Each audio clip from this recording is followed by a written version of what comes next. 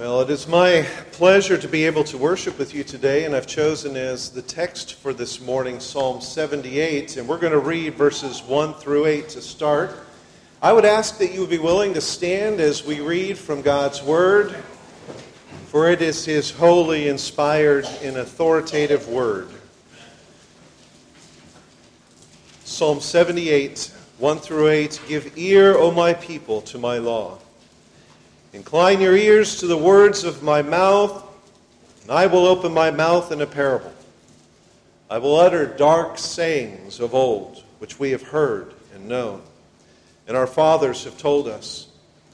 We will not hide them from their children, telling to the generation to come the praises of the Lord and His strength and His wonderful works that He has done. For He has established in Jacob and appointed a law in Israel which He commanded our fathers, that they should make them known to their children, that the generation to come might know them. The children who would be born, that they may arise and declare them to their children, that they may set their hope in God and not forget the works of God. But keep His commandments and may not be like their fathers, a stubborn and rebellious generation, a generation that did not set its heart aright, and whose spirit was not faithful to God. This is the word of God. Amen. Amen. Amen. Would you join me in prayer? Father, as we commit ourselves to learning from your word today, give us the ears to hear, give us the meditation to concentrate and to focus upon what you would tell us. And Lord, give us the willingness to apply these things to our lives. We love you. We look forward to what you will teach us through your Spirit. And it's in Jesus' name we pray. Amen. You may be seated. Well, in Psalm 78, we hear these passionate words of Asaph, who was one of David's three chief musicians. And not only was he a musician, but according to 1 Chronicles 25, the Holy Spirit prophesied through him. And one of my greatest delights over the years has been telling my children and now my grandchildren stories. And these are important stories to family culture. They give substance to life. They tie the past to the present. They strengthen memory. And that's true not only of the personal stories of our family, but also the stories of the broader family of God's people. And Psalm 78 tells us that stories have an even greater purpose. Asaph, the author of Psalm 78, says that we tell these stories to our children so that the generation to come may know them, and that they may arise and declare them to their children. Why? It's an important question from Psalm 78. Asaph says that there is something about knowing the stories that causes the next generations to hope in God and to keep His commandments. And there is a connection between learning the works of God and having a hope in God. There's a connection between learning the stories of God's people and loving God with all of our heart and mind and strength. And you may think of the Psalms as the poetic worship songs of Israel, but Psalm 78 is a little different. We can see right from the beginning when Asaph says, Give ear, O my people, to my law, and incline your ears to my mouth, that he is teaching. And he is teaching some important lessons. The phrase, give ear, in Hebrew is azan, which means to listen with an understanding that leads to obedience.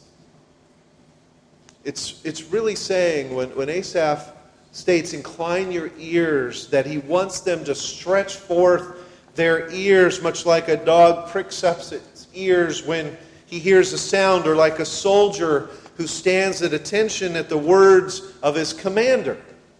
And Asaph is saying, don't just sit there. Stretch out your ears. Yearn to hear what I'm going to say. Even lean forward in your, I would have said chairs, but pews, and catch every word today. Don't miss a syllable. To whom is Asaph speaking? He is speaking to parents. Fathers in particular, as verse 5 reveals.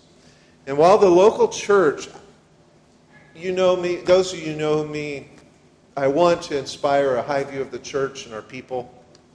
But though the local church is important and vital to God's people, note that Asaph is not laying the responsibility of telling these stories at the feet of the Levites. He's not saying that those who hold a public position as the spiritual leaders of the community are to tell these stories to the people, although that is part of their job. He places the primary responsibility upon parents. John Knox, the 16th century father of Presbyterianism, said in a letter to refugees in Geneva, "Fathers, you are bishops and kings. Your wife, children, servants, family are your bishopric, and it shall be required of you to carefully and diligently instruct them in God's true knowledge, to plant virtue in them and to repress vice." I like even how we read in Job chapter 1, where it says his sons would go and feast in their houses, each on his appointed day, and would tend and invite their sisters to eat and drink with them. And so it was, when the days of feasting had run their course, that Job would send and sanctify them. He would rise early in the morning and offer burnt offerings according to the number of them all. For Job said, "It may be that my sons have sinned and cursed God in their hearts." And so he did this regularly. And one of the proofs of Job's righteous life is that he was the spiritual leader of his home. And as a righteous man, he felt this obligation to act as priest and offer, in this time, sacrifices on behalf of his children. And the text indicates that the children were present, and he would sin for them and he would sanctify them. Very interesting. And note, this is not just an occasional practice. The text says that he did this regularly. Some of the other translations capture a bit more of the language. They say continually. And so Job is believed, you probably know this chronologically, to refer to the earliest period of Old Testament history after the first 10 chapters of Genesis. And if that's true, then in Job's time there was no official priesthood. So you can see it that this is the very first worshiping community, the family. And the very first corporate worship was family worship. And it may be one reason why the Puritans often likened the family to a church. A society of Christians, Richard Baxter said, combined for the better worshiping and serving of God. And then William Perkins agreed and said, "These families wherein the service of God is performed are, as it were, little churches, yea, even a kind of paradise upon earth." The question is this how you see your family? In Genesis 18:19, God tells Abraham that he chose him so that he might command his children and in his household after them to keep the way of the Lord. And if you think about that for a moment, how would Abraham have taught his children? There was no corporate church yet. Abraham would have had to have taught them at home. And throughout the time of the patriarchs, there was no one to gather with for worship other than those in one's own household. And yet the worship and truth of God continued to be passed on generation after generation through this family. And with the Exodus from Egypt came the formal ordinances of corporate worship. But even in the midst of giving his people the law and establishing them as a nation of people for his sake, God underpins the importance of the word being taught in the family when in Deuteronomy 6 he says, "Hear, O Israel, the Lord our God, the Lord is one, and you shall love the Lord your God with all your heart and all your soul and with all your strength.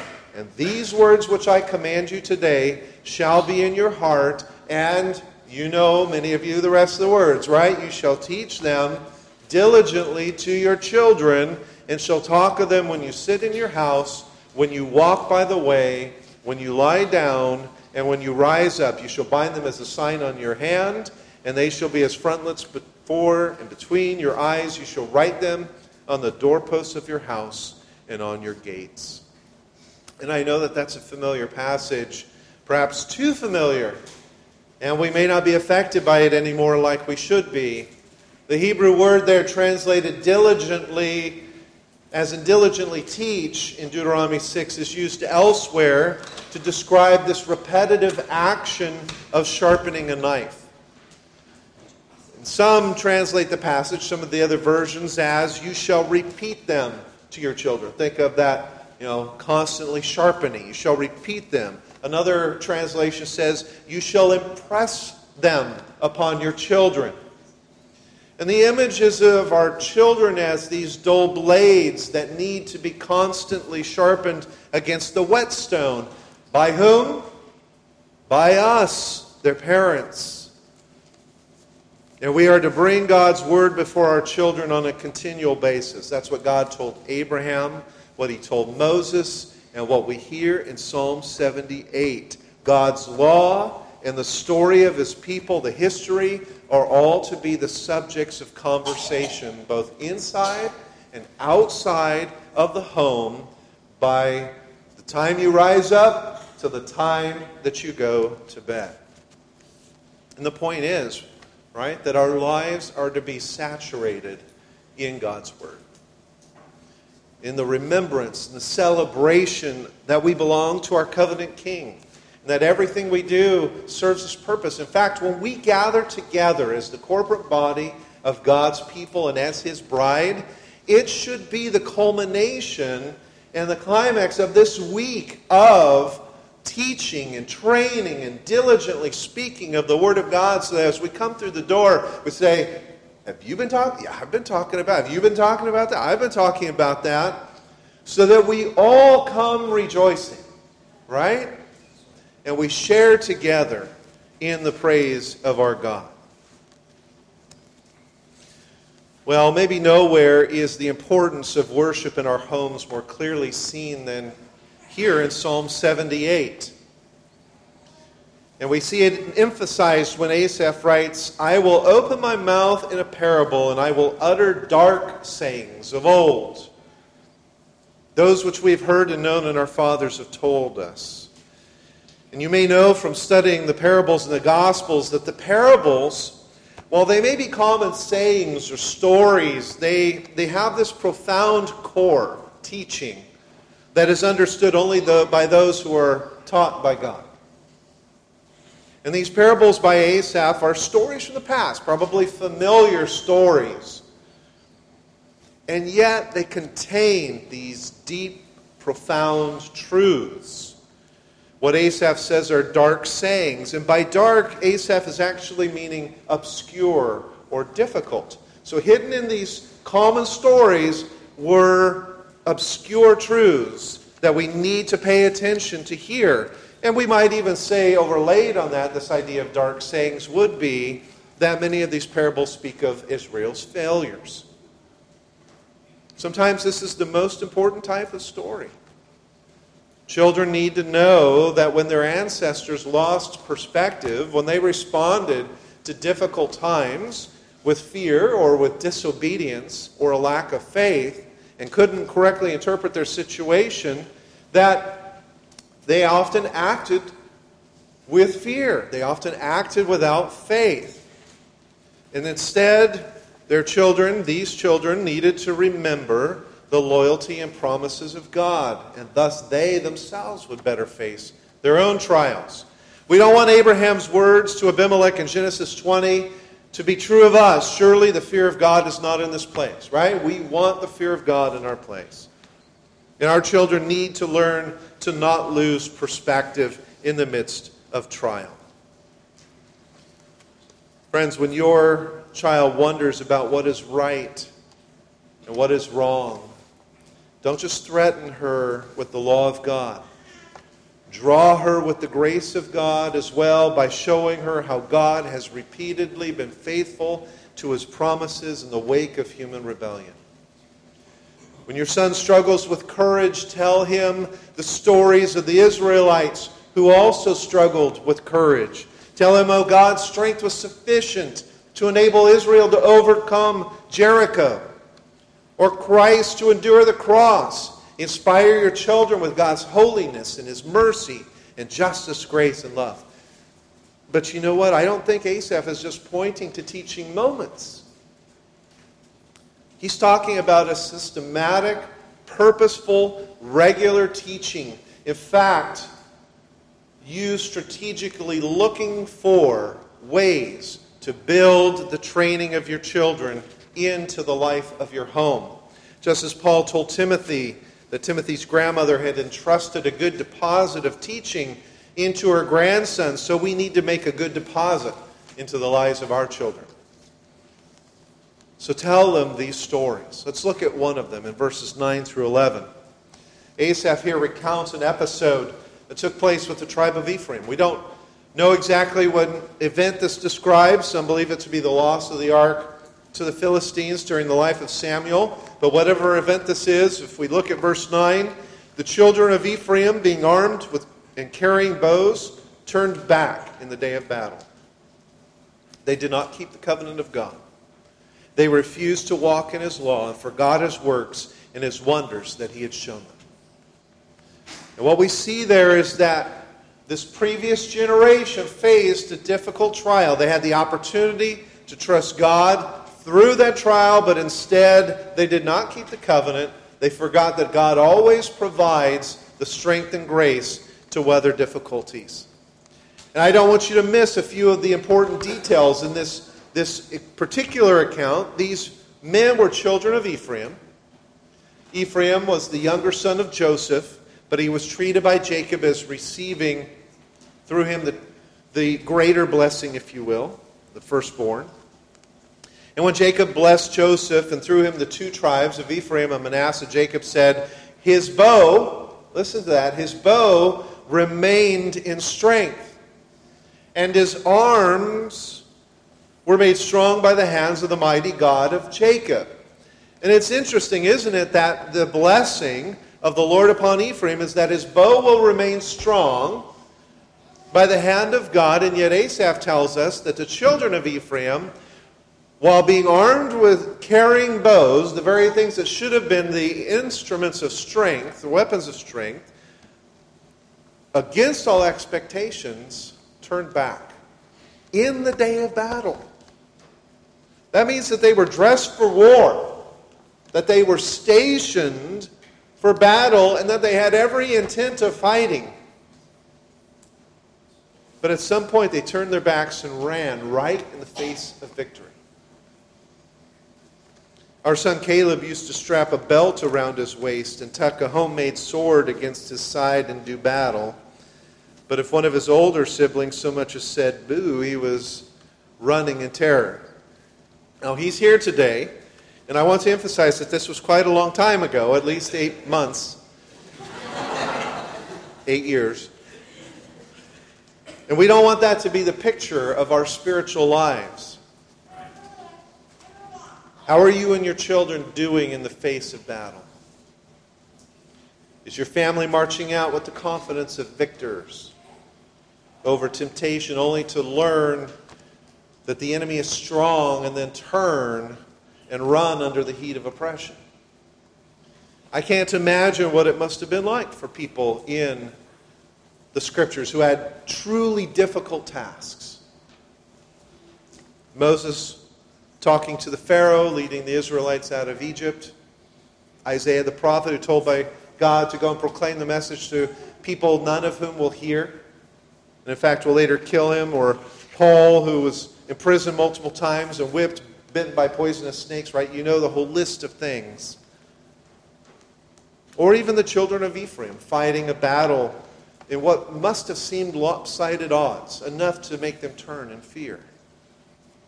How do we face the day of battle? How do we not run like Ephraim? Well, the answer is perspective. The Ephraimites lost perspective. They forgot the way that God works. They forgot the stories of the past. And therefore, they couldn't interpret correctly their situation. If they had just remembered not only the faithfulness of their covenanting God and how He operates, but the fact that God gives strength to His people to persevere, often by coming in their moments of weakness and utter dependence. That's one of the most common themes in these stories when God works through past generations. It is that true power is paradoxically found in weakness. And I shared at Presbytery a few days ago how Paul tells us in 1 Corinthians 1 that this message, this theme is foolishness to those who are perishing. As it says, Jews request a sign and Greeks seek after wisdom, but we preach Christ crucified, to the Jews a stumbling block, to the Greeks foolishness, but to those who are called, both Jews and Greeks, Christ the power of God and the wisdom of God. And the world today is no different than the world of Paul's time. People still seek after miracles. They still seek after worldly wisdom. And Paul says the foolishness of God is greater than all of that. I mentioned at Presbytery, I just asked the question, what could possibly be the foolishness of God? Especially when God, in Him is hidden all the treasures of wisdom and knowledge. And I didn't share specific examples, but I wanted to share a quick few with you today, because they're part of the stories of our faith. One of the first examples of God's, quote, foolishness was Noah. And the Lord said to him, build a tavach, which in Hebrew is a box, for 100 years in the middle of a dry land. You can imagine the reaction of the neighbors. What are you doing, Noah? You and your sons. We're building a box. That big? What are you going to do with it? Well, I talked with the Lord recently, and the creator of the universe told me there's going to be a lot of water around here. And they looked around in this pretty dry climate area, not anywhere close, besides the Jordan River perhaps, or wherever they are, right? You can imagine this whole territory. And saying, what? What would you need this thing for? And this went on for years and years. This crazy old man and family hammering and sawing and building a box. And everyone laughed until foolish old Noah stepped into a box with his family and it started to rain. I think I said the Jordan River a moment ago. I meant the Euphrates River, just to be clear. But still, Euphrates, Tigris, Jordan River, it's not the ocean. And up in the high desert of western Colorado, where our family was digging for dinosaurs 20 years ago, we learned that buried, up in the northwest corner, right? We learned that buried in the same layer of dirt are land and marine animals. And it was quite a privilege for us to be digging out at that particular time. And has anyone here ever done anything like that? So we were part of this field site work trying to jackhammer out the thigh bone of a brontosaurus is what we were working on at that moment. I know it sounds more glorious and romantic than it was. Just imagine standing in a bunch of sandstone and all day for 8 hours. I thought it was a great strategy by the group that was doing it, is to get these volunteers to spend 8 hours jackhammering out sandstone under their direction, and us going away going, wow, that was the experience of a lifetime. And them going, yes, we just had 17 people times 8 hours of labor. But think about it. Jackhammering out the thigh bone of a brontosaurus, just on the other side of this very small ravine was where they found the third complete skeleton of the allosaur. But right around the corner, same layer of ground and land, were, remember, all these hundreds of squid fossils. How could that happen? There were all these parts of petrified tree limbs all pointing the same direction on the ground. How could that happen? The flood. So Noah built his box, And he built it in the face of every argument and every criticism, every bit of man's wisdom that laughed at the prospect of a flood. And he spent 120 years building, and then he got inside, and everyone laughed until. And there was another foolish man. His name was Moses. Psalm 73 reminds us that when the Israelites were caught between the Egyptian army, the desert, and the Red Sea, that they cried out, "What are we going to do?" And Moses said, "Don't worry. Get everyone ready and walk up to the edge of the water." Are we going to swim? No. We're just going to stand and wait. But they could see the army in the distance, right? They could see the dust clouds of the chariots. They could see the thousands and thousands of people that were dressed and ready for war. Maybe some of the men came up and bravely offered, "Shouldn't we maybe get ready to fight? Maybe put the women and the children behind us. And if it's going to be a slaughter, let us go first." And Moses says, "No, just wait." Well, what's the plan? And Moses says, "I'm going to lift up my staff, and the waters are going to split in half." Right? And 2 million people that day walked to the shore of the water, and an 80-year-old man lifted up his staff, and the waters parted.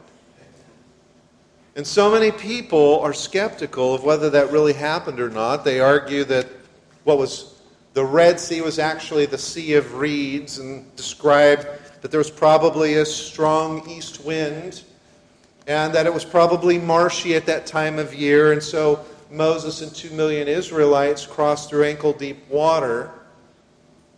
And then you ask, well, that was the miracle?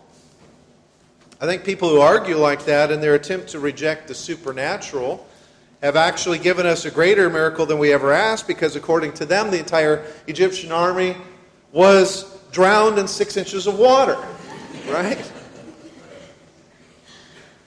So we know that God, who spun 1 billion galaxies into place and holds all things together by the word of his power, can part the Pacific Ocean like an envelope if he wants.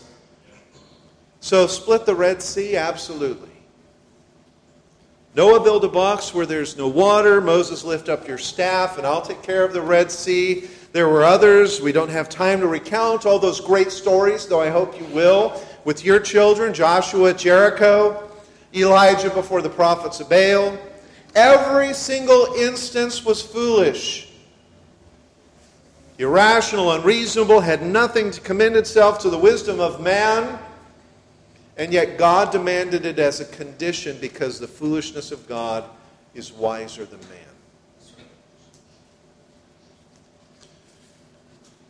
And as I said also at Presbytery, the greatest foolishness of all was that God saved his people through a Jewish carpenter who died outside the walls of Jerusalem as a common criminal, and yet is now personally resurrected and enthroned at his own right hand.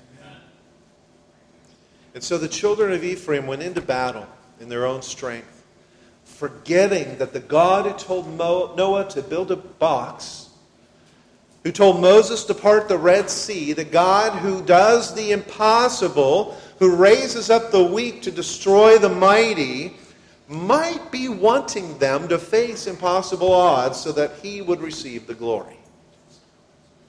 And so parents, regularly remind your children about that perspective. They need to know who they are and whose they are. They are the blood-bought children of a covenanting God. They are warriors called to fight in the great war to expand God's kingdom, and God will often call them to do the impossible. Skip down to verse 17, learn another pattern of the previous generations. They sinned, it says, even more against him by rebelling against the Most High in the wilderness, and they tested God in their heart by asking for the food of their fancy. Yes, they spoke against God and said, "Can God prepare a table in the wilderness?" The second pattern that fathers were to teach their children was that their ancestors consistently tested God by desiring the things of the flesh rather than the things above. And you can see that with the Israelites, but can you see that happening with your own children? What do they most desire? Do they desire Christ and His benefits above all else? Or are their hearts captivated by other things? Are you telling your children of the one who is the very meaning of life? And is the good news of Christ a significant part of every lesson that you teach? Can you say that your teaching, even if it's in the driest of academic subjects, is saturated with the gospel and pointing to God? Have your children been reminded at the end of the day, can you say with joy that they've been reminded that God is their King and their Lord and been directed to their need for a Savior, told in some capacity about Christ's great love and provision? Many of us are aware of the enticing lure of our flesh. We know how easily our children are drawn away by their desires. And young people, when you hear me saying your children, I want you to put yourself, substitute for your children me. Am I drawn away by my desires?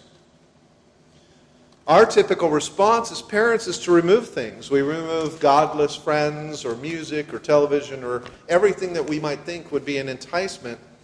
And I'm not suggesting that removal is a bad idea, but when you remove things from your children, replace what you've removed with something better.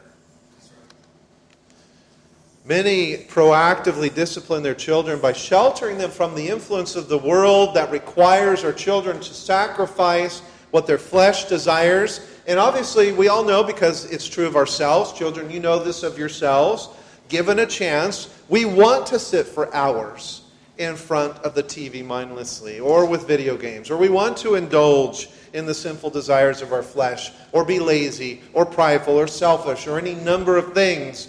But let me ask you, parents, this. Are you teaching your children why they are sacrificing these desires and activities? And I say that as an exhortation, because if your children know only of sacrifice without the reason why, they will simply think that their sacrifice is because they grew up in a strict home. They'll talk about how they can't wait to grow up to be adults so that they can make their own rules in their own homes. And they might not make the same rules. I grew up in a restricted home. My parents made some rules that I don't necessarily agree with. And as parents, we need to make sure that we go the rest of the way, as I said, and replace the sacrifice with something better, with joy. When you set the boundaries, when you discipline, you need to explain using the Scriptures that God's precepts are better than life, that we are all pilgrims sojourning in this world. We are looking forward to a prize that lies before us in the hope of a better place and an eternity with our Savior. And that's the same lesson that God was trying to teach the Israelites. Man doesn't live by bread alone. He lives by every word that proceeds from the mouth of God. And it's easy to trust God when He's just parted the Red Sea. It's easy to trust God when we see miraculous things going on around us. It's not as easy to trust God when we've been walking for a week in the desert and our mind starts dwelling on all the pleasant things that we've been giving up. And pretty soon we forget about the slavery that was associated with those things. And we only remember the pleasure. And so parents, you need to teach your children that no eye has seen, no mind conceived of the things that God has prepared for them. Young men and young women, you have not ever experienced close to what God has prepared for you. This gets to be close. These great times of worship and fellowship of like-minded people and peace and unity, that's close. But I think it's just a foreshadowing and a foretaste of what there is to come. So that when we remember those things, we can be like those in Hebrews 10:34 that are described as joyfully accepting the plundering of their property because they knew they had a better position in heaven. That's where we want to get. That's what we need to keep preaching to ourselves. We can't just stop tasting and seeing the world. We need to taste and see that the Lord is good, for He has milk and honey for us. And so the burden of your ministry as a father and a mother is to make plain to your family that the steadfast love of the Lord is better than life. And if the love of God is better than life, then it's better than everything that the world offers. And that's why Asaph cries out in an earlier psalm, in Psalm 73, "Whom have I in heaven but you? I desire nothing on earth. My flesh and my heart may fail, but God is the strength of my heart and my portion forever." Well, I encourage all of you to keep looking at Psalm 78. The remaining 50 verses recount how Israel rebelled against God over and over and over again. There are more stories to see, more lessons to be gleaned.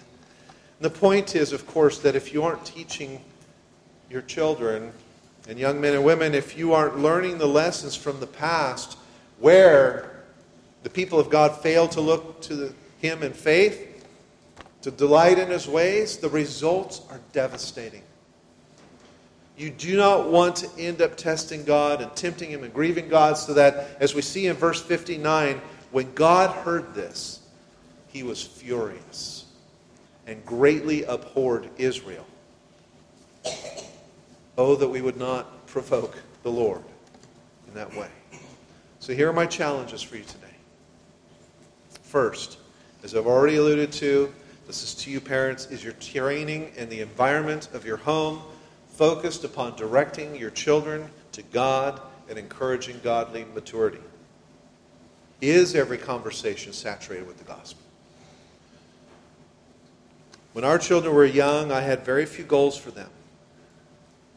I wanted them to grow up to be mature adults, and I wanted to enjoy them as they matured. And that wasn't a bad desire, but it was very easy to define mature adult with an image of what I thought was a perfect young man or young woman. At that time, an educated, successful Christian who would marry an educated, successful Christian spouse. What was wrong with that picture? A lot. It was my own personal vision of what my children should look like as adults. It had little reference to their heart. Second, align your goals with God by learning the lessons of the past and commit to tell these to your children in order to train not just their external behavior, but also their internal character. When we focus on external behavior, we tend to rely heavily upon our authority in an attempt to bring our children under control. And the more our children deviate from our expected results, the more we begin to micromanage their lives, and we assume that they will become compliant, and in that sense they will become receptive to God's Word. That's what we assume, if compliance means receptivity. Or, saying it in a different way, we assume that by controlling the exterior behavior that somehow we are shaping the interior character. And what many of us fail to understand is that the opposite is true, that the interior character shapes the exterior behavior. Out of the wellspring of the heart, right? Solomon says the mouth speaks and the body acts. So the question I have for you in that light is, have you been chiefly authoritarian in your approach to parenting? Are you beginning to see resistance? And it may be that you have been relying on fear as a motivator in your parenting. And parents who focus primarily on the external behavior of their children tend to parent through fear of consequence. They desire, even though they may not realize it, to, I'll even use the word, intimidate their children into subjection through the threat of punishment. And that is a form of provoking our children to wrath. Instead, the biblical approach to parenting is to win our children's heart into submission to God, especially by recounting the lessons of the past, our failures, and God's faithfulness. So parallel to discipline, which certainly the Bible talks about, is this warm retelling, recounting of stories in which you are included, your children are included, as we all learn from the lessons of the past. Last, realize that you cannot compel your children to love God. That's why we hear Solomon over and over again, my son, give me your heart. Let your eyes keep to my ways. Solomon obviously didn't think he had the wisdom to win their hearts or the power to manipulate them. He therefore appealed to his sons to make a decision to entrust their hearts to him. You know, we were dealing with Psalm 78 today, and we dealt with Psalm 69 and 105 earlier in the teaching time. And the very intro to the book of Psalms is a crossroads decision. Psalm 1, will you stand with the sinner and walk with the scornful and sit with the mocker, or will you be planted like a tree in the water of God's word? And it's that constant choice. My son, my daughter, give me your heart. What will you do? Blessed are they who do not follow that path. But blessed are those who plant themselves. Psalm 2, royal psalm. Why then do the nations rage and plot when they have heard of the judgment and how they will be blown like chaff in the wind, right? Psalm 1. Question naturally flowing into Psalm 2, what is the answer? What is the instruction to the Christian believer? They are raging and plotting against God and against His anointed, which means you too. As I told our church not that long ago, sometimes we think of Psalm 1 as that image of, well, it's just two different paths that diverge, right? Like Robert Frost in the wood, and I took the one less traveled by. And so I took the narrow road, everybody else went the broad road. We said, see you later. And they're standing and mocking and scorning and so on. But that's not what's happening according to Psalm 2. Psalm 2, they are raging and plotting against God and against His anointed one. So I said, imagine it like this, that you're walking down the street, let's say a busy city street. This crowd of people is walking your way. And our natural thought with Psalm 1 is to look at them as, here, let me move out of the way. They're moving the broad way, you're moving the difficult way against traffic. But that's not what Psalm 2 implies. Psalm 2 implies that as you walk against them, their eyes are turned to you, God, His anointed, and His people. And their goal is to throw you into the street in front of the moving cars. That's the type of thing that I'm talking about. That is this constant conversation with our children, helping them to recognize who our enemy is, what the fight is about. What are the choices? We don't want to be like the evil that are and the wicked that are blown away like chaff in the wind. We want to be like the believer, but it's not going to be easy because the wicked are raging and plotting. They want to chop down the tree. They want to throw you in front of the car. So how do you stand? God works in times of weakness. How do we get to a point of faith? How are we strategically as parents and families working through opportunities, for example, in service or whatever it may be, that our children are tested in small areas of seeming impossibility, learning to trust in God, have Him work through them, and fill them with His Spirit. So when it comes to the day of battle, like the children of Ephraim, they are ready to stand.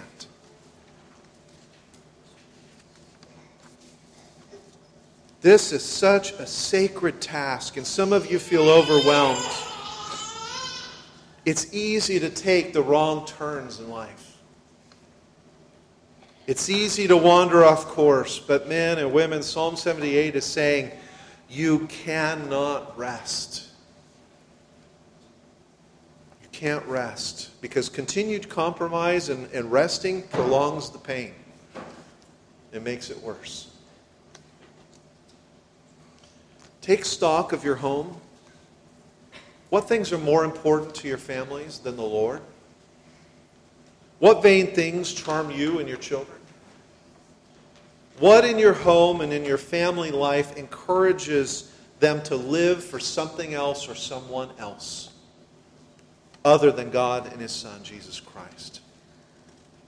There are times when, like Jacob, and one of my favorite kind of correlations in Scripture in Genesis is this moment where Joshua, right, says to the people, choose this day whom you will serve. Will it be the gods of this land, or will it be the Lord of hosts? Did you know that the tree that he's saying that to is the very tree into which Jacob planted the idols of his family? The terebinth tree.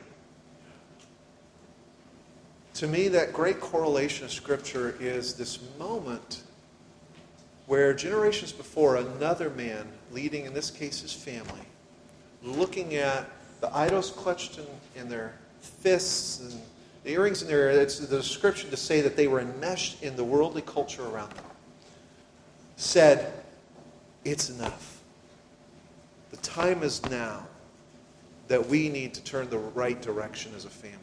And so he took all of that, and symbolic of this commitment as a family, they dig a hole, they bury these things beneath this tree, and then generations later, here's Joshua saying, choose this day. Now, I like to imagine he's standing on top of the idols.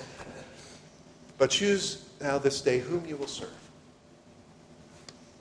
And wouldn't it be great if we were standing there today, looking out at our own families and saying, whom shall we choose today? And saying to our children, whom do you want to choose to serve today? Like Solomon, right?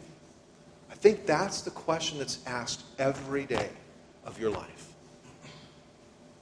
And I'm passionate about these things because I'm struck with the gravity of a calling as a father.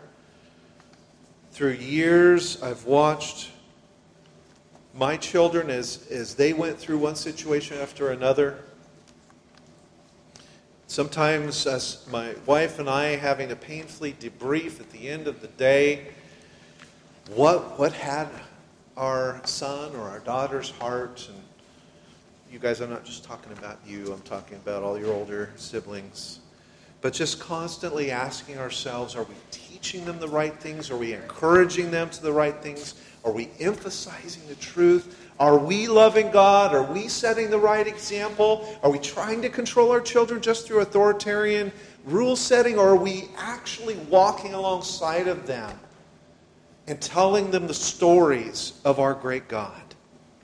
May the Lord give us all the will and the strength in both our homes and in the church to teach our children the testimony of the Lord. And may the generations to come not be like what we see in Judges, but may the generations to come see this great heritage of the Lord.